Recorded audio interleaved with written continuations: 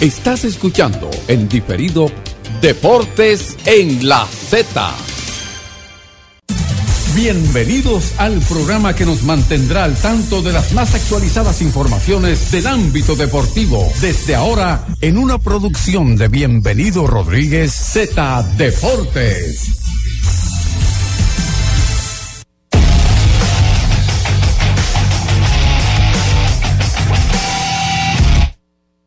Muy buenas tardes, sean todos bienvenidos a una emisión más de su programa Z Deportes. Ya 28 de noviembre, ya la gente dice estoy en Navidad, ya se están agendando las actividades propias de los grupos de WhatsApp, donde los administradores regularmente son los que cargan con la parte económica de esas actividades. Si usted tiene un grupo de WhatsApp y se está creando una actividad en los próximos días como propia del fin de año, usted sabe que eso le corresponde a los administradores de ese grupo. Todo lo debe costear los administradores de los grupos. Un saludo muy afectuoso a nuestro compañero José Luis Mendoza. Donde quiera que se encuentre. Yo voy a ir al estadio esta noche para yo... poder, sí, el sábado yo estuve ahí con José Luis, lo que pasa es que tú sabes que es 3 minutos lo que él te dedica de su apretada agenda. Bueno, muchas cosas de que hablar. Hubo NBA, una paliza le dieron a los Lakers y a LeBron James. Además, 2 partidos que terminaron de forma dramática en la Liga Dominicana de Béisbol y por supuesto los premios de la gala de la ACD. Muchas felicidades a todos nuestros colegas que salieron premiados en esta fiesta de la crónica deportiva que se celebra pues cada año. Saludos, Josefina, ¿cómo está todo? Saludos a Jonathan, a Jorge, a Susi, al público con nosotros en sintonía. Mira, mi comentario de inicio va a ser de preocupación. Sinceramente, señores, sin ánimo de atacar ni que se oiga como que yo estoy atacando más de la cuenta, yo estoy preocupada con el tema del béisbol en República Dominicana. No puede ser posible que cada vez que República Dominicana sale a un evento de béisbol, lo que vayamos sea a pasar vergüenza. ¿Cómo? Estamos jugando ahora mismo el premundial sub-23, con miras a clasificar al mundial de China, que es el próximo año. Le ganamos a Argentina, y yo dije, ven acá, y en Argentina juegan pelota. Pues yo creía que en Argentina nada más se jugaba fútbol. En el día de ayer jugamos con Nicaragua. ¿Cuál fue el resultado? Perdimos por nocaut. Y no solamente que perdimos por nocaut de Nicaragua. Uno de los lanzadores dominicanos dio 3 de vole. Eso provoca automáticamente que te saquen de juego. Ni siquiera tu manager. Es una regla de que tú no puedes seguir pichando después de 3 de vole. Entonces, ¿cuál ustedes creen que puede ser el resultado cuando nos toque enfrentar en el día de hoy en la noche, a las 9 de la noche, una selección como la selección mexicana? ¿Qué ustedes creen que puede pasar? Si nos toca México y mañana nos toca jugar contra Puerto Rico. Y debo decir que estamos en el grupo más débil de este premundial, porque en el otro grupo está Cuba, Colombia y Venezuela. Yo no quiero saber lo que hubiese sido de República Dominicana si me hubiera tocado ese grupo el Luis. Yo de verdad me siento preocupada. Cada vez que salimos de aquí a pasar vergüenza. Nunca he atacado a los atletas, porque los atletas yo creo que a todo lo que hay que auparlos y aplaudirles el hecho de que se pongan la camiseta para representar al país. Pero sí tengo que atacar a los que se dedican a conformar los equipos que salen a representar a República Dominicana. Creo que la federación hace rato ya que no sé qué es lo que se va a hacer con la Federación de Béisbol. Señor Mota, ¿cómo le va? Bien, estoy algo preocupado por esas declaraciones que das, obviamente de manera enérgica, porque hay que empezar a ver resultados colectivos y sobre todo en un deporte que es considerado el deporte rey, pero hay situaciones que se escapan de la mano no solamente de los atletas, sino de las personas que se encargan de conformar las selecciones. Bien menciona Jonathan, antes de pasar a Susi y saludarla, lo que hizo el equipo de Filadelfia, el enfoque obviamente perdieron los Lakers por pela, es el enfoque que se le quiere dar para seguir diciendo que es el jugador LeBron James que genera la atención. Pero la verdad es que Filadelfia mostró un gran partido y creo que lo que hay que resaltar es la gran victoria del equipo de los 76ers, que obviamente estaremos desmenuzando más adelante. ¿Cómo estás, Susi? Hola, Jorge, saludos a todos, saludos a Cundo, al comandante, a Janet, que anda por ahí también. Sí, muchas informaciones en el día de hoy hasta la 1:30 de la tarde, los 2 partidos del IDOM de ayer, por supuesto ya hoy una jornada completa, también lo que tiene que ver con las nuevas integraciones. Tigres del Licey tempranito ya pues ha confirmado alguna de ellas, y atención los fanáticos liceístas que tan pronto como la próxima semana, 1 de diciembre específico, bueno, 1 de diciembre es esta semana, pero ya a partir de la próxima semana verá pues acción, o estará con Tigres del Licey Ronnie Mauricio, y también habló de Eli de la Cruz y de otros jugadores que pudieran integrarse en los próximos días, así que eso es una buena noticia, no solamente para Licey, sino para toda la Liga Dominicana, porque vamos a seguir sumando figuras que la gente quería sobre todo ver en esta edición del torneo de béisbol invernal dominicano. Bueno, vamos a aprovechar para hacer la pausa y retornamos en breve. Z Deportes. Z Deportes.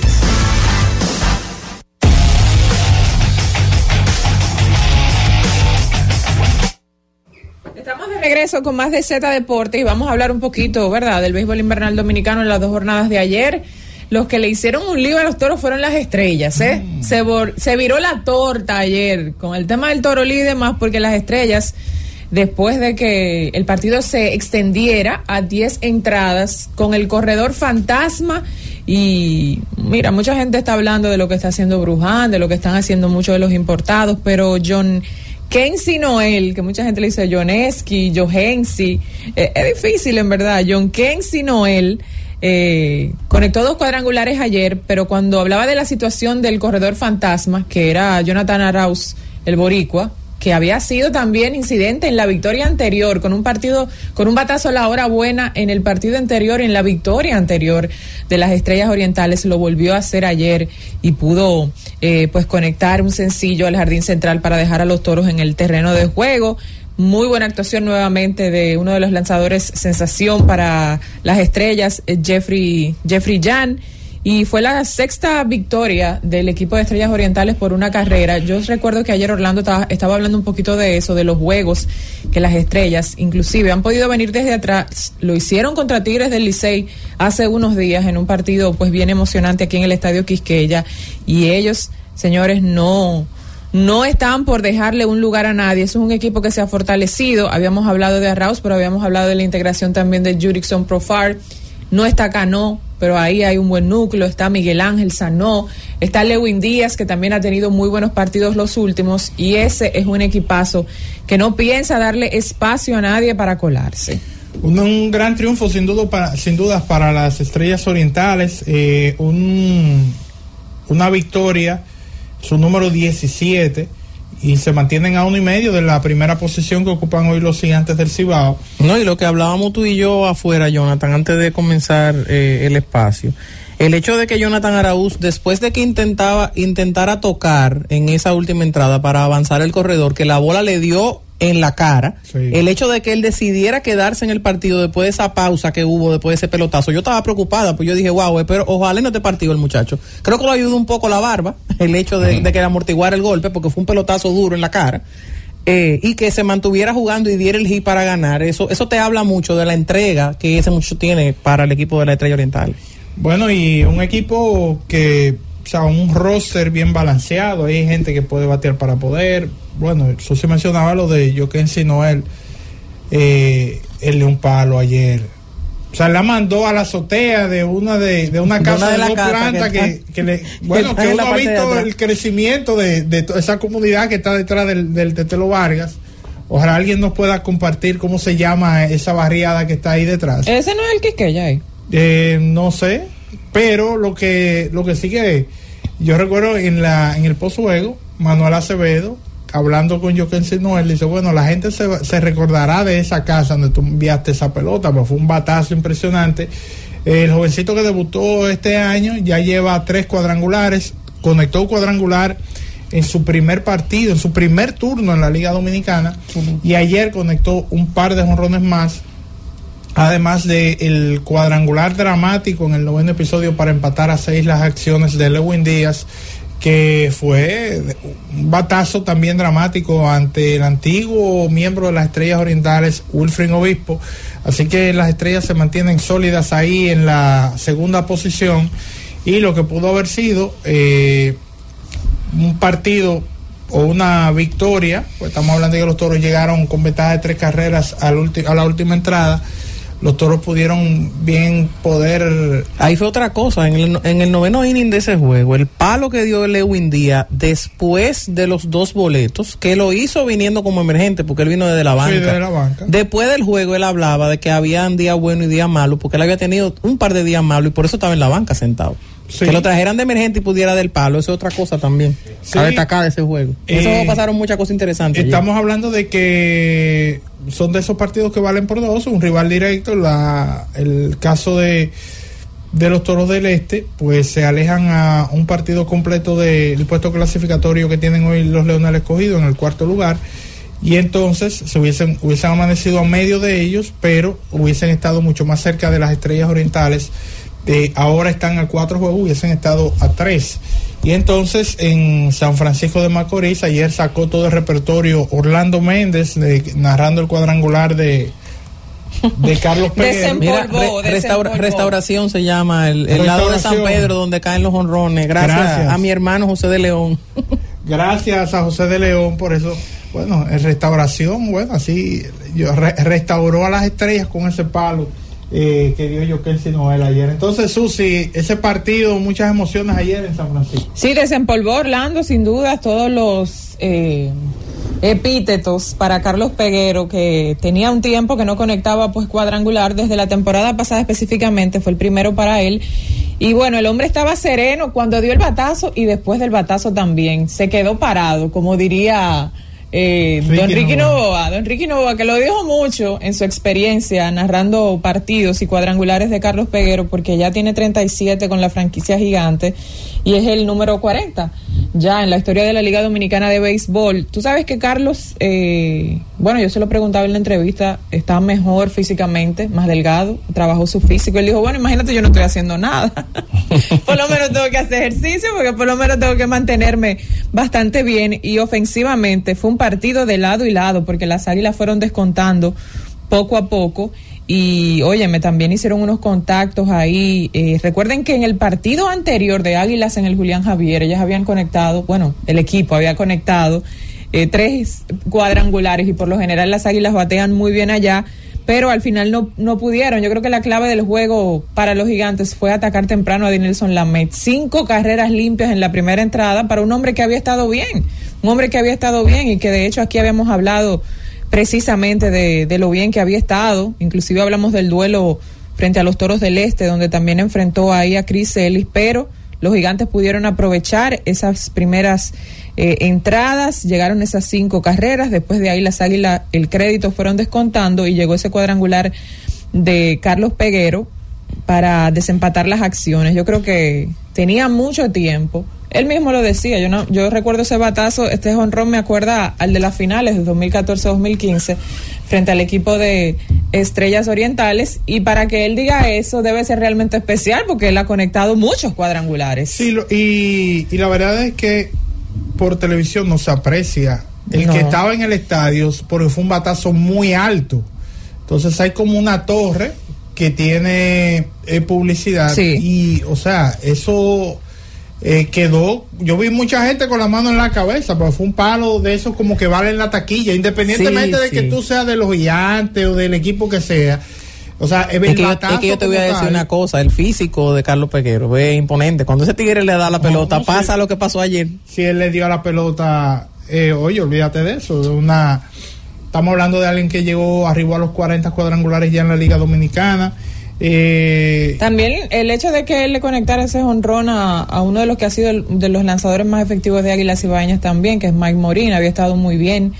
Y bueno, yo creo que tú sabes que fuera de la derrota, Águilas viene jugando muy bien, y eso aquí lo hemos dicho, sus jugadores están luciendo muy bien. Ese daño a Dinelson Lamet sorpresivo para mucha gente, pero después de eso yo creo que las Águilas lucen como un equipo pues diferente en general, porque habíamos hablado mucho de la ofensiva que sigue teniendo y que se ha reforzado, porque este jugador que entró pues hace unos días, Coco Montes también, o sea, dio batazos con contundencia ayer. Conectó un doble clave ayer. Y yo creo que sí, que el equipo aguilucho sigue luciendo bien, no pudieron lograr la victoria, pero crédito porque han mejorado bastante. Sí, yo creo que los equipos lucen muy balanceados en este momento, independientemente de dónde se encuentren, si arriba, si están un poquito más abajo en el standing. Cuando usted tiene que enfrentar a cualquier conjunto, usted se da cuenta de que, óyeme, no es un rival tan fácil, obviamente. Lo que todos pasa... los equipos tienen el 360 de que lo tienen todo, pero el que quizás no está tan bien en ofensiva está muy sólido en la rotación, o está muy sólido en el bullpen, o está muy sólido en la defensa. En fin, hay muchas cosas que tienen los equipos y que lo hacen peligrosos. Lo que pasa es que ya con un calendario donde la mayoría de los equipos han jugado 30 juegos, 28, 29, para los que están abajo, de repente, para terminar jugando para 500, que es lo que se supone que debe ser para tú pensar por lo menos en clasificar, aunque sea en el cuarto lugar, se le está poniendo difícil la cosa, ¿viste? Sí, pero por ejemplo, en el caso de Toros del Este, que son los que están en quinto, tienen una diferencia de un juego apenas con Leones del Escogido. La clave aquí es de que estos equipos se enfrentan hoy. Y eso, ya eso te habla de lo interesante que trae la jornada de hoy. Es un juego que quizá en otra liga no importaría mucho, pero aquí sí. Gigantes y estrellas se enfrentan. Hay una diferencia de juego y medio por el primer lugar. Y entonces estarán enfrentándose también pues el equipo de los Tigres del Licey. Van con las Águilas Cibaeñas, los Tigres. No, Licey y Leones. Licey Escogido van el día de hoy, lo que significa que son por grupo, primero y segundo con primero y segundo, tercero y cuarto y quinto y sexto. Así que bien interesante lo que trae la jornada de hoy en Lidón. Y nada, vamos a abrir las líneas telefónicas, Cundo, para conversar con la gente de lo que pudo ver. Las Águilas parecía que tenían el momentum, los Toros tenían ese juego en las manos, y bueno, y se les esfumó. Digo, las Águilas tenían el momentum, pero las Águilas llevaron, los Gigantes anotaron 5 en el primer inning y no conectaron de hit hasta el octavo con el cuadrangular que le dio la ventaja nuevamente a los Gigantes. O sea que la mayor parte del juego la dominó el equipo de las Águilas Cibaeñas en el proceso. Vamos a escuchar las líneas telefónicas juntos. Que hable la gente en Z Deportes. Celulares asterisco 101, Santo Domingo, 809-732-0101. Interior sin cargos, 809-200-0101. Y la internacional sin cargos, 855-221-0101. Gabriel. Saludos. Buenas tardes. ¿Cómo? Bien. Dímelo, mi hermano. Todo bien, papá. Hay que escuchando entrecortado. Hola, ojalá te puedas volver a comunicar. Saludos a Juan Pablo, nuestro amigo, Dímelo. Juan Pablo. Sí, me puedo comunicar hoy, que ayer llamé y no me puedo comunicar. Déjame dar mi opinión. Adelante, mi niño. Yo quería decir algo de Frankie Mirabal. Y es que yo veo a Frankie Mirabal más como un animador y no un narrador de pelota. Ajá. Porque él no es parcial. Él debería estar afuera animando el público y no narrando el equipo, porque él se va demasiado por el equipo del que le estamos claro que es Licey. Ok, ¿no te gusta cómo narra Mirabal? Ahí está. Bueno, Mirabal que ganó el narrador del año ayer. Sí, hola. Sí, buenas. ¿Algo está haciendo bien? Aló. Dígalo. Sí. Mira, yo te voy a decir, saludos primero para ¿Qué es lo que pasa? Mira, cuando Escúchame, mi amigo, pero es que no se entiende. Se escucha muy mal. Wow. Buenas. Sí. Eso fue Orlandito, Estoy dímelo. un poco asustado, soy estrellista y tengo miedo que vayan y suspendan a León un día porque le dio un palo al obispado. Gracias. Ay. Hola.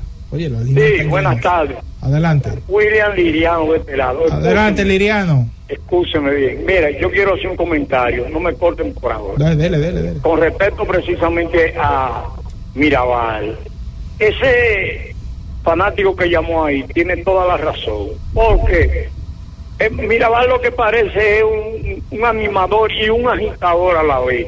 Incluso eso es incitar a un fanático, él diciendo que había que tumbar los jugadores, porque yo estaba oyendo la narración, porque al Licey le estaban tumbando los jugadores, y no estoy con eso, porque la regla dice que tirarle un de bola adrede a un bateador es antideportivo y criminal, pero la forma que el Mirabal lo hace es una cosa sinceramente, yo diría, un fanático cualquiera agitador. ¿Es cuánto? Okay, gracias por su llamada, Liriano. Vamos con la próxima. Yo no escuché la narración. Buenas, ni yo tampoco. Buenas tardes. Hola. Buenas tardes. Sí, adelante. Héctor Gómez de la hermana. Adelante, colega. Con respecto a los Toros, ese manager tiene tantos jugadores buenos y de tanto talento en el equipo, como un último obispo ya, un hombre ya descartado, ya que no lo quiere nadie, usted lo va a usar para un noveno inning en un cierre tan importante.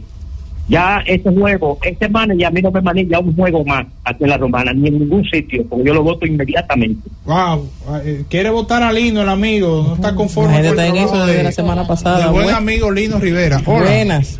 Sí, buenas. Sí. Le habla Raúl de Cotuí. De Cotuí, el país conectado con nosotros, dígalo. Yo estaba en el estadio anoche. Cuando Peguero dio ese palo, yo dije, ya perdimos prácticamente, porque estaban en el octavo inning, ya cerrando el octavo inning. Ya nada más le quedaba un chance a la Águilas para venir. Decir que, y fue un palo descomunal, señor. Mira, yo me sorprendí con Peguero, de verdad que sí. Bien, pues muchas gracias, estamos en sintonía. Gracias al amigo desde Cotuí. Vamos, adelante. Buenas tardes, ¿cómo están ustedes? Bien. Con respecto al tema que tocó el señor Tenchi ayer, Franklin Mirabal pidió disculpas y no estamos aplaudiendo quizá lo que él realizó, lo que hizo, pero yo entiendo que las clases no se suicidan, y lo que hizo Tenchi Rodríguez lo encuentro bajo delante de su clase.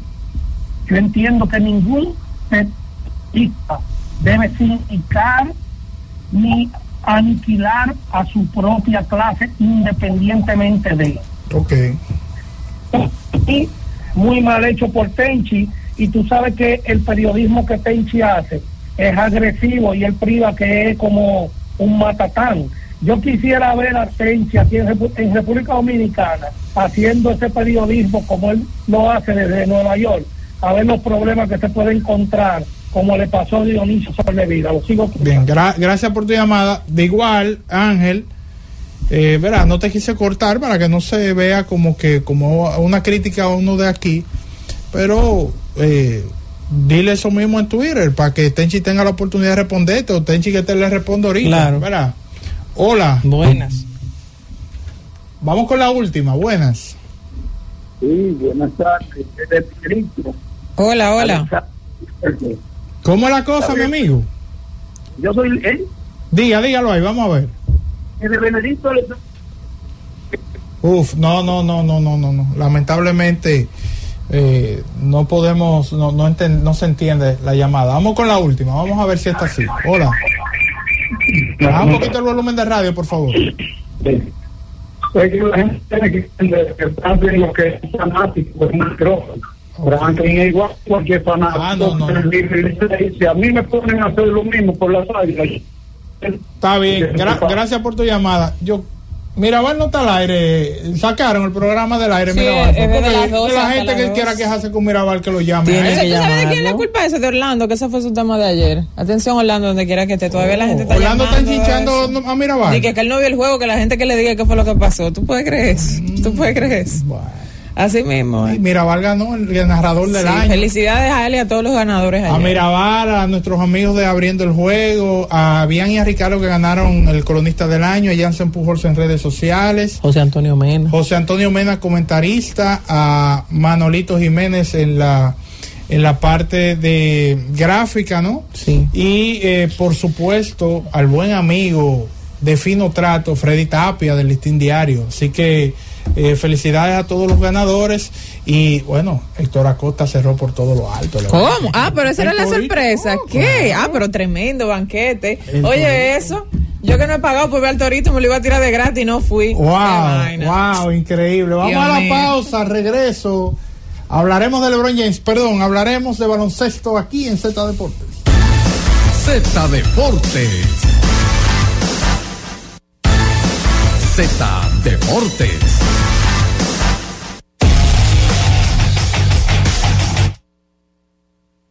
Retornamos. Tiene hambre, Jorge, tiene hambre. Mucha. La ensalada rusa pega con todo, según. Para mí sí. Con maíz. Hasta maíz se le echa. Yo no la como, obviamente, no maíz, pero se le echa maíz. Yo tengo una tía que le echa de que manzana. No, pero él lleva. Y pasas. La receta original es de manzana. No. Claro, ya la tengo. Pues tu tía está bien. Con remolacha. Con remolacha me gusta. No, pero la gente aquí entonces sustituyó la manzana y le puso la tallota para buscar el punto dulce. No, pero tú sabes que yo no le llego a la tallota. La tallota es la que le da la soltura para que no sea tan recia, en verdad. Wow. Porque la tallota es agua. Y con ustedes, otro de las introducciones más duras del bloque de baloncesto en la historia. Déjame decir, Susi está sacando de agua a nivel de cocina. No, porque el novio le dijo. Es verdad. El novio le dijo, tú eres bonito y te la vas. Pero plátano maduro. Más plátano maduro, eso sí llegaba con una mano. Una mano en plátano maduro y 2 cartones de huevos. Señores, mire, vamos a iniciar el bloque de baloncesto. Jonathan mencionaba que íbamos a hablar de LeBron James y sí, hay que hablar y resaltar que otra vez ayer se hizo historia.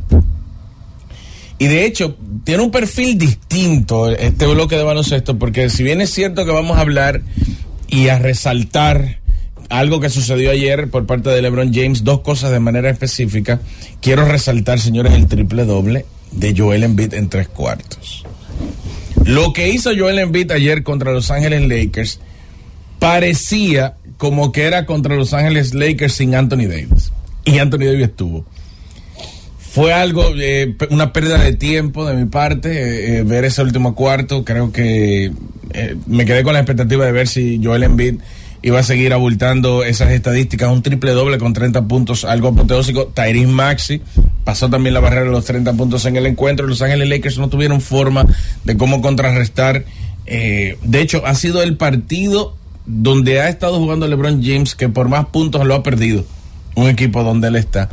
Pero lo que más me llamó la atención a mí en lo particular es que otra vez estamos viendo que no es problema de salud lo que diferencia a Joel Embiid, a Nikola Jokic y a Giannis Antetokounmpo con relación a Anthony Davis. Y esto lo digo porque el equipo de Filadelfia ha ganado 7 partidos en forma consecutiva contra los Lakers. 7. Wow. Y desde el año pasado a la fecha, el equipo de Los Ángeles Lakers le ha ganado un partido a Milwaukee y 2 a Denver. Y después de ahí ha perdido todos los encuentros contra Milwaukee, contra Denver y contra Filadelfia. De hecho, de la temporada pasada a esta, 0-3 contra Filadelfia. O sea, es que lo tienen medido. No importa que sea Doc Rivers el dirigente, no importa que sea Nick Nurse, no importa quién esté en el roster, si está Harden, si no está, si es traspasado. O sea, es que Joel Embiid sale y se come con ensalada rusa al equipo de Los Ángeles Lakers. Entonces, estamos al frente de un jugador que sus mejores años ya pasaron y nos escudamos con que como ha tenido problemas de lesiones es simplemente esperar salud para verlo destellar por todo lo alto en ese firmamento donde está Giannis, donde está Jokic, donde está Embiid. No ha estado y nunca estará Anthony Davis. Por cierto, 4º partido en la historia de LeBron James en lo que cuando todo está dicho, LeBron tiene 0 rebotes. 4º partido de la historia. Esto se magnifica entendiendo que la última vez que sucedió fue en el 2010. Partido donde hizo un doble y no cogió un rebote. O sea, 20 puntos y media asistencia, pero no cogió un rebote. Y las otras 2 veces que terminó un partido sin coger un rebote fue en su temporada de novato, ambas. O sea que después de su temporada de novato, en 20 años, LeBron ha tenido solo 2 partidos donde no captura al menos un rebote. Qué grande es LeBron. Yo siento que Jorge está decepcionado de Anthony Davis. No. Después del para nada. que le dio, Yo siento que está decepcionado. ¿Tú sabes por qué? Porque cuando yo remonto atrás, el momento en el que Anthony Davis llegó a los Lakers, Jorge aupaba mucho la teoría de que Anthony Davis era Batman. Y lo fue. Era Batman y que Robin era LeBron. Sí, lo que pasa es que y el discurso cambió, wow. Lo que pasa es que se esperaba que él, a esta altura de juego, sin ningún tipo de discusión, sea el mejor jugador del equipo de Los Ángeles Lakers. O sea, que el rumbo de los Lakers descanse en los hombros de Anthony Davis, y no ha sido. Él sí, cuando llegó, porque no podemos taparse por un dedo, no lo podemos tapar. Cuando él llegó fue Batman. Metió más, rebotó más, bloqueó más, robó más, tiró mejor de campo, mejor estadística de última generación en temporada regular. Y en la postemporada también metió el brazo. Ahora, en la final, LeBron, a sabiendas de que hay un equipo diezmado, como era el equipo de Miami Heat, que no contaba con Goran Dragic en ese momento por problemas de lesiones, que había jugado, porque estamos hablando de la burbuja, recuerden, había jugado bastante bien, se había quedado con la posición que la tenía Kendrick Nunn, que en ese momento era novato. Sabían que no estaba en igualdad de condiciones, y LeBron, señores, le dio más pases por juego a Danny Green. O sea, Danny Green le dio más pases por juego que Anthony Davis. Él quería su MVP de la final y lo consiguió, no pasa nada. Ahora, Batman fue Anthony Davis. Ahora bien, el tiempo ha pasado y Anthony Davis ha bajado, se ha desgastado, y eso todavía es más loable en la carrera de LeBron James, que ayer eclipsó ese mal desempeño del colectivo y ese juego donde no cogió un rebote, lo eclipsó con otro dato histórico. LeBron James ayer se convirtió en el jugador con más minutos en cancha en la historia del baloncesto de la NBA, sumando temporada regular y postemporada. Lo tenía Karim Abdul-Jabbar, más de 66,000 minutos en cancha. Y LeBron ayer lo pasó. Y estamos hablando de un LeBron que lo pasó en una temporada donde está anotando más de 25 puntos por juego. Y cuando llegó a ese punto en su carrera, Karim Abdul-Jabbar le estaban dando un tour de despedida. O sea que él ya no podía con su vida, pero llegó a los 66,000 minutos. Pero LeBron está jugando calibre de los 10 mejores de la actualidad. No estoy diciendo que lo esté, pero está rindiendo bastante bien. No voy a tomar como referencia que está anotando más de 25 puntos por juego, porque hoy en día cualquiera anota más de 20 puntos por juego, y un gran puñado de jugadores pasa de los 25 puntos por partido. No voy a tomar eso como referencia, pero en general LeBron se ha visto bastante bien. Quien no se ha visto bien es Klay Thompson. No sé si ustedes recuerdan a un Russell Westbrook decir, luego de ver que se estaba abultando la cantidad de partidos perdidos en forma consecutiva, decirle a Tyronn Lue, quiero venir desde la banca. Incluso en una práctica donde los jugadores que son de la segunda unidad van vestidos de blanco, cuando Russell Westbrook llega a las instalaciones con el jersey blanco, sus compañeros del cuadro titular, sus compañeros en general, estaban sorprendidos, porque fue una conversación que tuvo Westbrook con Tyronn Lue. Muy bien. Y empezó los Clippers a ganar 3 partidos, pero ayer pierden ante un equipo de Denver que no tenía Aaron Gordon, no tenía Jamal Murray. ¿Cómo? Y no tenía Nikola Jokic. ¿Y perdieron? No. Y ellos con todo agarraron y perdieron un partido donde DeAndre Jordan anotó 21 puntos y tenía 5 años que no anotaba 21 puntos. No, wow. Espérate. Oye, y se volvió loco Reggie Jackson, tiró de 19-15 de campo, pasó de los 35 puntos, repartió 3 asistencias y cogió 5 rebotes. Eso no sucedía desde Will Chamberlain. En un partido, o sea, el alto porcentaje de tiro de campo acompañado con 35 puntos, 13 asistencias y 5 rebotes, no se veía desde Will Chamberlain. En un encuentro que normalmente cuando lo gana Denver y es dominado por Jokic, decimos, estas estadísticas no lo veíamos desde Karim Abdul-Jabbar. Estas estadísticas no las veíamos desde Will Chamberlain. Estas estadísticas no las veíamos desde etcétera, etcétera, etcétera. Eso lo hizo Reggie Jackson ayer contra Los Ángeles Clippers. Y para el que lleva anotación, tanto de Andre Jordan como Reggie Jackson jugaron en los Clippers y fueron desechados. Y ahora los Clippers, que no tienen pick de primera ronda hasta el 2030 para confeccionar este equipo, tienen una estructura que no defiende el perímetro y tampoco defiende la zona pintada. Yo no sé cómo lo vayan a lograr. Podrán anotar, obviamente, porque lo están demostrando y son grandes atletas, pero si ustedes miran el cuadro titular de los equipos de Los Ángeles en estos momentos, usted los une a los dos equipos, tanto los Lakers como a los Clippers, el cuadro titular sería el siguiente: James Harden, Kawhi Leonard, Paul George, Anthony Davis y LeBron James. Y viniendo desde la banca como sexto hombre, Russell Westbrook. Pero mire, se puede ser juego de estrella. Esos 6 jugadores hace 10 años hubiesen estado sembrados en la selección de Estados Unidos a comer unos Juegos Olímpicos. Los 6. Sembrados hace 10 años. No te voy a decir 5, porque hubiesen estado hace 5 también. Pero hace 10 hubiesen sido un fenómeno tenerlo a los 6 en un mismo equipo. Y una ciudad lo tiene, y estas dos organizaciones no meten miedo. Ayer los Lakers perdieron su 8º juego en 18 partidos, y los Clippers están jugando por debajo de 500. De hecho, el récord de ambos combinados, de ambas organizaciones, es de 17 y 17. Un fiasco. A esta altura de la temporada, obviamente han pasado 22, 23% del calendario de la temporada regular, pero no eran las expectativas ni de los Lakers y mucho menos del equipo de Los Ángeles Clippers, que han ganado 3 partidos a San Antonio en esta temporada. O sea, de los pocos juegos que los Clippers han ganado, 3 de ellos han sido contra San Antonio y uno contra Portland. Obviamente fiasco. Ahora, cuando empecé a hablar de los Clippers, resalté lo que le dijo Russell Westbrook a Tyronn Lue. Y ayer, un periodista le dice a Klay Thompson: mira, no se ha ponderado la idea de tú venir desde la banca. Klay Thompson se ofendió. Dijo que le agradece a Steve Kerr que oiga ese tipo de comentarios y que no le haga caso, que él no le hace caso a la gente, que la gente no puede hacer lo que él hace, se explota de la risa. Entonces yo me pongo a pensar, habló ahí un jugador que está consciente de la situación en la que está enfrascada su equipo y puede buscar algún tipo de mejoría con él viniendo en la segunda unidad, o un tipo egoísta. Pues para mí, si Westbrook tuvo la capacidad... Egocéntrico más y egocéntrico, exacto. No es egoísta como tal, es egocéntrico.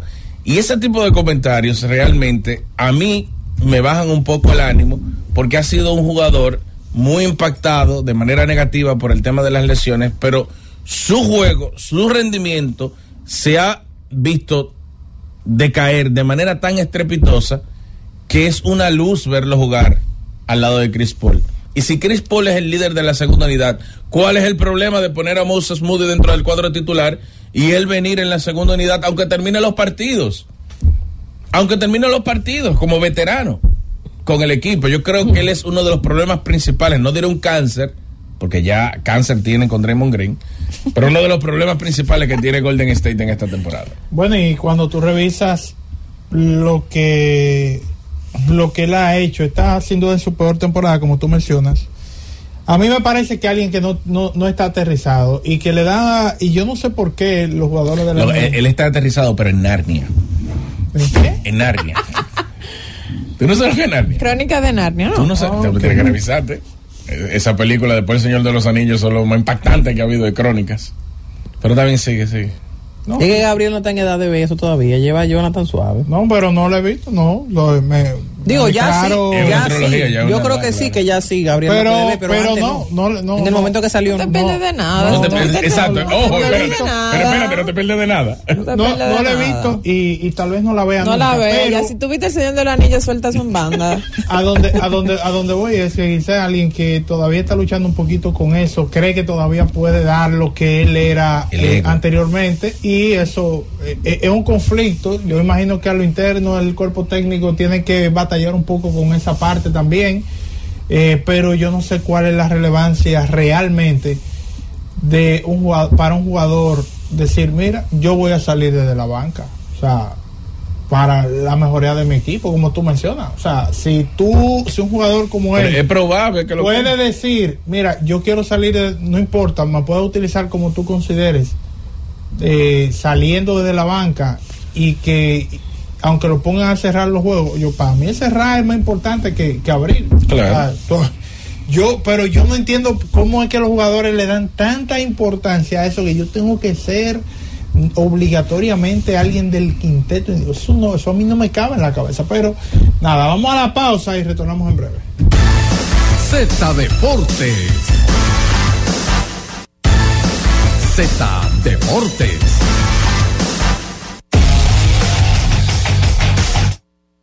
Retornamos con más de Z Deportes.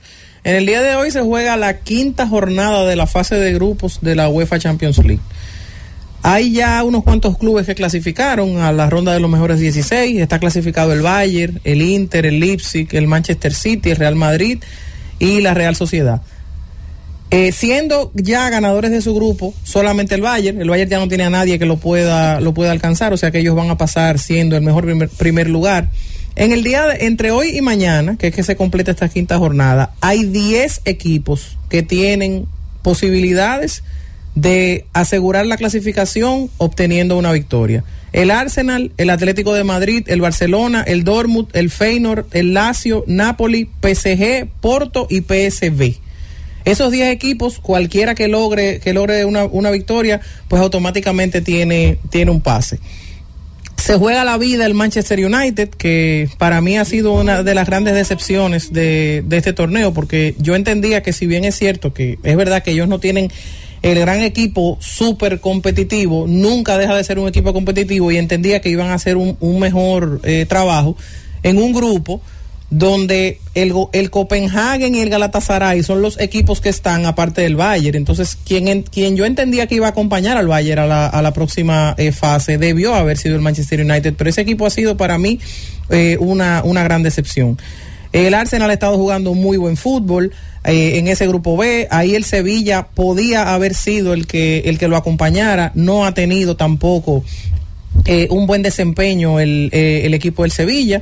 El Madrid ha jugado a un muy buen nivel, y el Napoli también. Ahí en ese grupo no ha habido sorpresas, porque ninguno de los dos equipos que le acompañan eran equipos que debían haberle hecho sombra, igual que la Real Sociedad y el Inter, que también eran los dos que estaban llamados a pasar. Ahí solamente queda por definir cuál de los dos va a pasar en primer lugar, porque ya ninguno de los dos que están detrás, que son el Salzburgo y el Benfica, no tienen oportunidad de cómo alcanzarles. En el grupo S hay un lío, ahí no se sabe todavía lo que puede pasar, porque tanto el Feyenoord como el Lazio y el Atlético de Madrid, los tres tienen oportunidad de pasar, aunque yo sé que Jonathan tiene un veloncito en su casa para que sea el Cholo el que cruce a la próxima fase. Igual que el equipo del Paris Saint-Germain, que arrancó jugando muy mal, pero después vamos a decir que tuvo un repunte, siendo ese el grupo de la muerte. Ahí yo creo que va a ser doloroso para cualquiera que le toque quedarse afuera para la próxima jornada de esta Champions, señor Tiburcio. Sí, bueno, tenemos en la línea de comunicación un amigo de este espacio, Diego Campos, que viene a hablarnos de lo que trae la motovelocidad aquí en la República Dominicana. Saludos, Diego, ¿cómo está todo? Buenas tardes. Para mí, como siempre, privilegio poder compartir con ustedes a través de aquí del teléfono, aquí en la Z. Aguilucho. 1000 por 1000. A propósito, Jonathan, ¿cuándo empieza el béisbol? ¡Ey, espérate! No, te tengo una pregunta al final, tú como aguilucho, Diego. Señores, mire, este fin de semana una innovación en el Autódromo de las Américas, en el Speedway Park Las Américas. Vamos a tener automovilismo y motociclismo. En este caso, desde el 2017 no corríamos carrera de noche. Este sábado estaremos corriendo a partir de las 3 de la tarde las motos, que no corren de noche, solamente los autos. 3 de la tarde las motos, y ya 6 de la tarde iniciaremos con el evento nocturno con los autos. Cerca de unos 8 años teníamos que prácticamente no corríamos de noche, y entonces volvimos otra vez a hacer esta carrera que el público esa vez le gustó bastante. Ya las luces están casi en su totalidad instaladas ya en el autódromo. Estuvimos anoche trabajando cerca de la 1 o 2 de la mañana con todo que tiene que ver el alumbrado del todo el circuito del autódromo. para que usted pueda ver los autos y los mofles botando fuego, los aros, los discos de freno al rojo vivo. Son cosas que de día prácticamente no se pueden ver. Oye, qué interesante. Diego, hay un requerimiento internacional con el tema de la iluminación para poder montar este tipo de eventos. Sí, claro, siempre hay normativas, estamos siempre acorde con las normativas de la Federación Dominicana de Automovilismo, en este caso, que se estará corriendo de noche. De hecho, estoy aquí cerca con el presidente de la Federación, el señor Adriano Abreu Suet, que está con nosotros aquí. Estamos reunidos justamente ahora mismo, haciendo toda la planificación de lo que será este gran evento, que el público puede disfrutar, y esperamos que el público vaya en masa a ver este gran evento. Como te decía, no todos los años, por la parte económica, no podemos realizar este evento. Este año quisimos hacerlo con sacrificio, puesto que todos los costos se disparan para usted poder hacer un evento nocturno. Así como la luz externa que brindamos nosotros en el autódromo, también es regulación con las luces que tienen los autos. Okay. Diego, pero este es el último evento del año ya, me imagino que sí. Es el último del año, claro. O sea, que van a cerrar por la puerta grande. Se define el campeonato nacional tanto de motovelocidad como de automovilismo. No existe, para que tengan una idea, Susi, tenemos 23 categorías entre autos y motos. Todavía ninguna está definida el campeonato. ¿Cómo? Wow. O sea, pero esto no es como la Fórmula 1, que se define a mitad del camino. Pero esto no, eso no es aburrido así como la Fórmula 1, no, aquí de verdad. Diego, entonces háblanos de en la parte deportiva, de algunas de esas categorías que aún no están definidas, pero que la gente, que pueda ser un atractivo para la gente.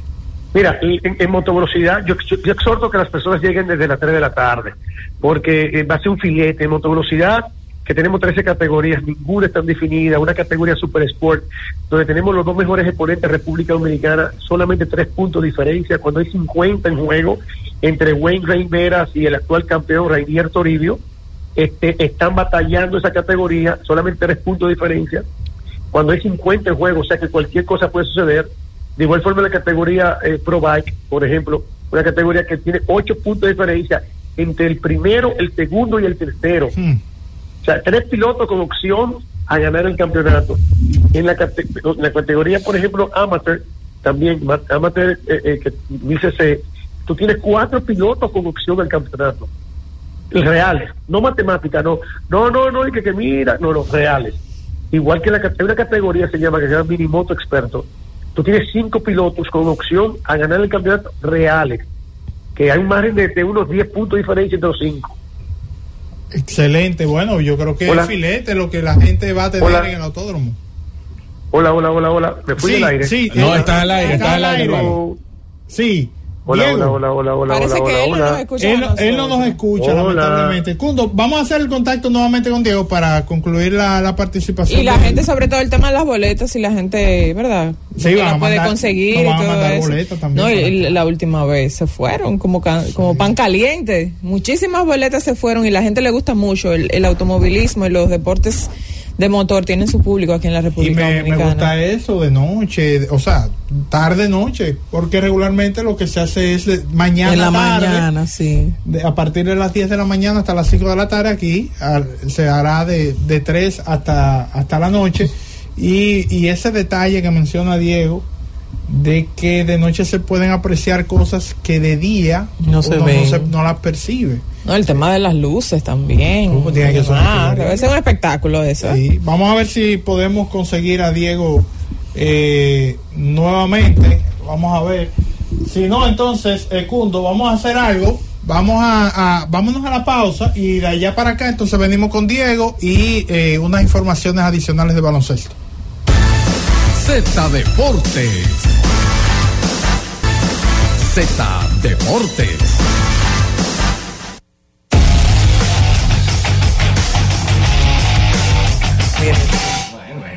Retornamos con más de Z Deportes. Ya tenemos a Diego, que lo perdimos momentáneamente para concluir con la participación. Entonces, Diego, el tema de las boletas. El tema de las boletas, sí, eso. Bueno, precisamente las boletas ya están disponibles y obviamente a usted ahí en la Z se le va a hacer llegar unas cuantas boletas a todos ustedes. Le voy a llegar esta tarde por allá para que podamos entonces a través de sus redes, a través de Z, también regalar boletas para que todos los fanáticos puedan ir a ver este gran evento. Recordar, 3 de la tarde inician las motos y entonces a partir de las 6 de la tarde con los autos. Invitamos a las personas que vayan a partir de las 3 de la tarde. Este gran evento, 500 pesos en el área general, serían 1,000 pesos en el área del paddock y 3,000 pesos lo que es el área del special guest, que allá donde tenemos comida incluida ya en todo lo que tiene que ver el Speedway para las Américas, como usted lo conoce también como todas las Américas. Mira, Diego, rapidito, tú como aguilucho, ¿verdad? Sí, hasta la tambora. Hay muchas cosas que los fanáticos de este año quisieran cambiar, pero te voy a hacer una pregunta muy puntual a ti. ¿A quién tú prefieres como receptor? Porque las águilas tienen mucha profundidad en esa posición, pero la gente se está quejando de Francisco Peña, que si ponen a Paulino, que si ponen a Julio Rodríguez, tienen a un importado ahí, Michael Pérez. ¿Cuál es tu receptor de la mayor cantidad de juegos para Águilas Ibaeñas? El que decide el manager. ¡Ay! Oye, te la jugaste ahí, Diego. Es como ¿quién va a ganar la Fórmula 1? Verstappen. ¡Wow! ¡Qué difícil! No, el que decide el manager, él sabe más de béisbol que nosotros. Y está ahí y sabe lo que pasa en la cueva. Bueno, Diego, muchísimas gracias y éxitos ahí. Lo que yo no estaba de acuerdo con el cambio de manager. Gracias a Diego Campos. En el clutch tiró eso. Sí, dura. Entonces, ya tenemos, ya está definido el tema del repechaje olímpico para la selección de baloncesto. Así es, y nosotros ya tenemos nuestro grupo definido, por ende vamos a Grecia. ¿Quién se anima? ¿Quién se anima, ¿Quién se anima? Después del sorteo de la FIBA, República Dominicana cayó en el grupo B con Egipto y Grecia.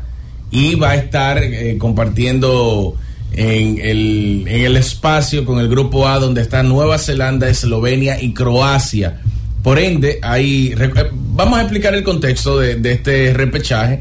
Van a haber varios grupos que se van a estar llevando a cabo en diferentes países. Se va a estar jugando de manera simultánea en Grecia, que es donde nosotros vamos a estar, en Puerto Rico, en Letonia y en España.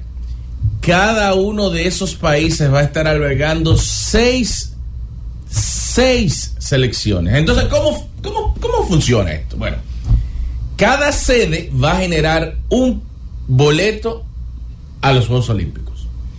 Por ende, por ejemplo, en el grupo de nosotros, donde va a estar República Dominicana, obviamente, va a estar Egipto y Grecia. República Dominicana tendría que quedar en el primer lugar de esos tres o en el segundo lugar, porque en el otro grupo, en el grupo A, donde está Nueva Zelanda, Eslovenia y Croacia, van a clasificar 2 también. Entonces el formato es el siguiente: en la primera ronda se elimina el tercer puesto, entonces queda primero y segundo de cada uno de los grupos y se enfrentan invertidos, o sea, el primero del grupo A contra el segundo del grupo B, y el segundo del grupo B contra el primero del grupo A, y los ganadores de esos partidos entonces se enfrentan en la gran final, y el que gane esa final automáticamente va a los Juegos Olímpicos. Por ende, si usted me lo permite, tanto Eslovenia como Croacia y Grecia salen favoritos dependiendo del roster que lleva República Dominicana para quedarse con uno de esos puestos. ¿Cuántas injusticias se van a ver en este preolímpico? Porque, por ejemplo, Eslovenia estuvo en los pasados Juegos Olímpicos y pudiera perfectamente quedarse fuera. Fue precisamente a través de un preolímpico que Eslovenia llegó en los Juegos Olímpicos pasados a jugar, porque ellos ni siquiera fueron al Mundial. Ellos llegaron vía repechaje a los Juegos Olímpicos, y ni hablar de Croacia, que se ha visto bastante bien, y de Grecia, que yo creo que Giannis quiere llevar a su selección a unos Juegos Olímpicos. No hay injusticia, porque debieron de clasificar al mundo. Lo que pasa es que el formato presenta, Jonathan, y claro que sí, el formato tiene sus injusticias, porque aunque sea el formato establecido, no deja de ser lamentable que haya que cumplir con cuotas de selecciones en África que no tienen el nivel de estas selecciones y van a deslucir hasta cierto punto el torneo. Yo daría Bueno, yo iba a decir que daría la vida, pero obviamente no doy la vida. Pero a mí me gustaría ver unos Juegos Olímpicos con las mejores selecciones del mundo. Pero por el formato, por el esquema de clasificación, obviamente hay injusticias. Pero estamos hablando de este torneo justamente por esa cuota, porque tal vez nosotros tampoco hubiésemos podido estar, si es así, las 12 mejores. Sí. Quizás no. Bueno, República Dominicana después estuvo rankeada muy cerca de las 12. Lo que digo es, yo no ando muy pendiente si República Dominicana va a clasificar o no, porque para clasificar hubiese sido un buen mecanismo utilizar el mundial, porque aquí es más difícil. No, lo mismo para todo el mundo. Sí, pero lo que quiero decir es España jugó mal. Fájese a ganar. Sí, no, ya, claro.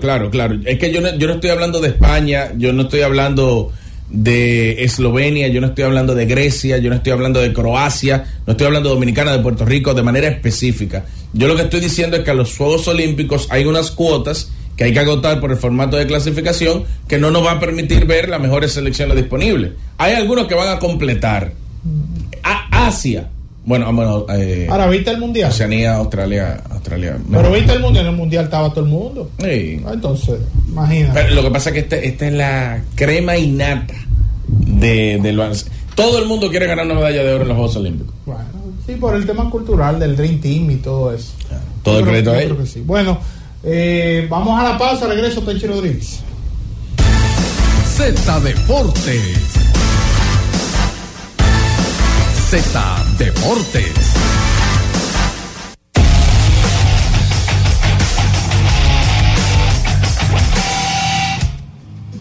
Retornamos con más y ahí está ya conectado con nosotros Tenchi Rodríguez. Saludos, hermano. Hola, compañeros. Buenas tardes a todo el pueblo dominicano. Saludos a esos dominicanos que nos sintonizan a través de Z Digital. Tenchi, ¿tuviste la oportunidad de escuchar el espacio antes de tu segmento? Me llamaron 4 personas, incluyendo 2 amigos. Sí, es lo que te digo. Por lo menos yo, de manera particular, estoy 100% de acuerdo con todas tus declaraciones y no con la de los fanáticos, esos efervescentes que quieren ahora brillar. Nosotros tenemos que entender, por ejemplo, que hay mucha gente que no conoce la estructura familiar de cada quien. Por ejemplo, hay algunos comunicadores que se reservan su entidad familiar. Yo la expongo y yo realmente he tratado siempre de ser coherente con lo que me decidí a hacer desde muchacho, y el hecho de que llame 1 o 2 aquí, no nos podemos perjudicar ni sentirnos ofendidos cuando llaman 30 y dicen lo contrario, ¿entiendes? Claro. Entonces, tranquilo, nosotros tenemos el compromiso de mantener una cruzada que, aunque tú no lo creas, hoy tú tocas un tema de baloncesto crítico y mañana por otro tema que tú toques, quien se sintió ofendido puede mandar a llamar, que es lo que se utiliza tú. ¿Sí? Y recuérdate que nosotros, con el respaldo de esta emisora y de su dirección y ustedes, mis compañeros, hemos llevado una cruzada de frente con nombres del abuso que se comete en el deporte dominicano. Yo quiero felicitar a Nuria Piera, que en vez de invertir su tiempo en su programa con los problemas sociales y políticos que ella está acostumbrada, le ha dedicado a la corrupción deportiva varios programas especiales. Pero eso lo está haciendo Nuria ahora. ¿Cuánto tiempo tiene la Z a través de nosotros, Z Deportes, con esas denuncias y ese enfrentamiento directo con dirigentes deportivos, que mucha gente cuando uno toca el tema no lo entiende, y uno es explícito, monosílabo, a la hora de que el pueblo entienda de que una persona con una carrera profesional quiere montar una pequeña empresa, busca $1 millón al banco prestado, le buscan todas las excusas del mundo, y cuando viene a ver el préstamo no sale, y busco a Susi para que me ayude, o a Jonathan, que tiene buen crédito, y para yo tomar ese $1 millón prestado tengo que buscar 32 firmas, y un dirigente deportivo deja de ser abogado, deja de ser incluso hasta médico, y supuestamente se dedica a la dirección de una federación, y en un año, Jorge Mota, te maneja un fondo que no lo maneja una oficina que él trabajar en su dependencia. Pero me voy más lejos. Si el gobierno dominicano, este pueblo que nosotros representamos, en 4 años le deposita en una cuenta 40 o 50 millones de pesos, Jorge Mota, ¿cuántos años tienes tú pujando a ver si la pega? Y tú no has visto un millón de pesos juntos nunca en tu vida. Nunca en mi vida. Yo no sé lo que la gente dice que se juntan, pero yo no he visto eso nunca. En un dirigente deportivo en 4 años puede mover por sus manos 40 o 50 millones de pesos en 4 años. Tú sabes lo que hay que trabajar para el dominicano normal para hablar de 1 millón de pesos, y un dirigente deportivo te maneja en sus cuentas y que de una federación 40 y 50 millones de pesos. Analícenlo. ¿Cómo es que fulano es abogado y jamás se ha vuelto a poner la toga para defender a Periquito Pimpín del barrio? ¿Cómo es que fulano es odontólogo y su profesión de odontología es un maestro y se está matando con los miembros de su federación porque quiere permanecer al frente de la federación? ¿Cómo es que fulano, sin dar un toque ni de tambora, tiene 32 años al frente de una federación? ¿Cuál es el interés? ¿Cómo es posible que un país estrictamente a un candidato a la presidencia le dice: las leyes dominicanas son 4 años y una nueva oportunidad si gana? De ahí jamás y nunca. Y sin embargo, el dirigente deportivo que hace política, que se opone a reelección, tiene 16, 20 años al frente de una federación. Pero ¿cuáles son los resultados de su federación? Ahora que pasaron los Juegos Centroamericanos y en un corto tiempo los Panamericanos y los Juegos Olímpicos, ¿cuáles son los resultados de esta federación? ¿Por qué cada vez que un atleta gana una medalla, menos que no sea de voleibol, sale a relucir la pobreza? ¿A dónde estaba ese dirigente deportivo que no sabe dónde vive Jorge Mota, campeón de tal disciplina? ¿A dónde estaba ese dirigente deportivo que teniendo jipeta no le da un ray a Susi Jiménez, que es la mejor gimnasta del país? ¿Cómo vive Susi? ¿Qué tan fácil con el dinero que le da la federación? Se le puede comprar una estufa, una nevera, una buena cama, hablar con un supermercado para que le den una compra cada cierto tiempo. Pero ¿por qué es que sale a relucir tanta pobreza cuando ganan? Entonces, Jorge Mota, la moraleja de los resentidos cuando llaman es que uno con envidioso. No, aprendan a diferenciar un reclamo profesional a la envidia. Reclamo profesional, eso lo he visto yo desde hace mucho tiempo, donde tú dices: lo que está mal se critica como mal, y cuando está bien se critica como bien. Felicidades, mira, para que todos vean, felicidades a Franklin Mirabal, que ganó narrador del año en la Asociación de Cronistas Deportivos.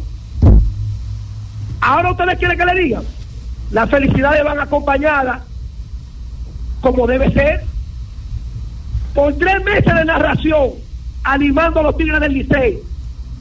Él ha narrado más que Orlando Méndez, que narra Serie del Caribe, que no porque es compañero mío, que en este momento es el narrador más popular de la República Dominicana. Dentro del grupo, el narrador del pueblo, el que salió del barrio de Cristo Rey, el que se ha metido el nombre de Santana Martínez, de Mendy López, que Mendy López dice que el que más le gusta es Orlandito, que Orlandito es la nueva generación de la narración. Mira ayer, el líder de Carlos Paulino, pues para que el juego de los gigantes, como el juego de las águilas con los gigantes, como lo narró Landito. ¿Tú crees que esto es de qué? ¿Y qué fue lo que pasó? ¿Y qué fue lo que pasó? No, es narrando. El que está en la televisión está viendo lo que está pasando. Entonces, decir la verdad, estos resentidos creen que es que por envidia. Que averigüen en La Vega cómo me criaron mi papá y mi mamá a mí, con mi tío Federico y mi familia. Que averigüen en La Vega cuándo la palabra envidia ha estado en mi familia. Amigo de los pobres, amigo de los ricos y amigo de los millonarios de La Vega. La palabra envidia no existe ni cerca. 1000 metros a la redonda de mi casa. Pero la verdad sí, en una fusión de Moca, del Cercado allá en el 5, donde nació mi mamá, y de la Chiva, Licey al medio, donde yo he vivido, donde nació mi papá. Humildemente, Santiago, provincia, lo que es la Hidalga de los 30 caballeros. Entonces, repito, aquí yo puedo durar una semana hablando de Grandes Ligas con Jonathan y con ustedes. Puedo durar una semana hablando de NBA, que puedo ir ahí a Madison Square Garden. Y puedo durar una semana hablando del baloncesto dominicano, porque estamos cerca. Pero cuando tú tocas la herida que ha mantenido el pueblo dominicano a través del beneficio que han tenido los dirigentes deportivos con el deporte, antes los dirigentes buscaban para aportar a sus federaciones. Hoy esperan, y lamentablemente, Jorge Mota, compañeros, eso perjudica los intereses de esos que se ven afectados. Así que hoy es un día especial, día muy especial, porque realmente, así como felicité a Franklin Mirabal como narrador del año, Miran Araújo como hermanito para mí desde hace tiempo, José Antonio Mena, ni hablar, el mismo Jansen Pujol, que le tengo mucho admiración y respeto, y Netalí Ruiz, Ricardo Rodríguez también, que lo reconocieron. ¿Quiénes más fueron los que ganaron? Ricardo Rodríguez con Bian, Ricardo y Bian, que en ese renglón estábamos nosotros como Z Deportes. Sí. En fin, yo estoy feliz de que se les reconozca con méritos a todas esas figuras que lograron esos premios, especialmente mi hermano José Antonio Mena, que ustedes saben que me ata una familiaridad muy cerrada por Don Miki. Entonces, no hay envidia, lo que hay es alegría en el corazón. Por cierto, ayer viendo el batazo de Carlos Paulino, el jonrón aquí en Nueva York, el jonrón en Santiago para ganar uno de los primeros juegos de Tony Peña, el manejo y la experiencia de Carlos Paulino, su atleticidad, de la forma en que él ha trabajado su cuerpo, con todo respeto que me merece un padre para mí en consejo, que es Tony Peña.